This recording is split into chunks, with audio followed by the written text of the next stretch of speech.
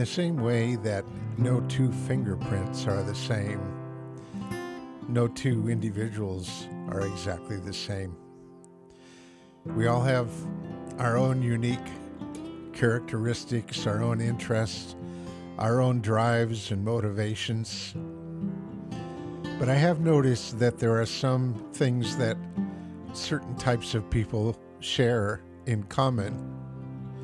Creative people, for instance, seem to share some of the same struggles. I've spoken with many artists and writers and photographers who struggle with even knowing if their work is relative or not, who struggle with wondering why they even do it, if anyone cares, and if it even matters if anyone else cares. One of the things that creatives often do is enjoy conversation with other creatives, because when they discover that others share some of the same struggles, it's encouraging.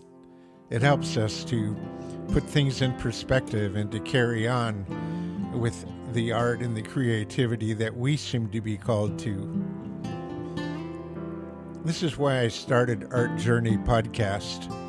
I'm hoping that in the conversations, we'll be able to draw from one another the encouragement that we need to continue on to do the work that we seem motivated to do. Join us at artjourneypodcast.com and subscribe wherever you like to get podcasts. Thanks.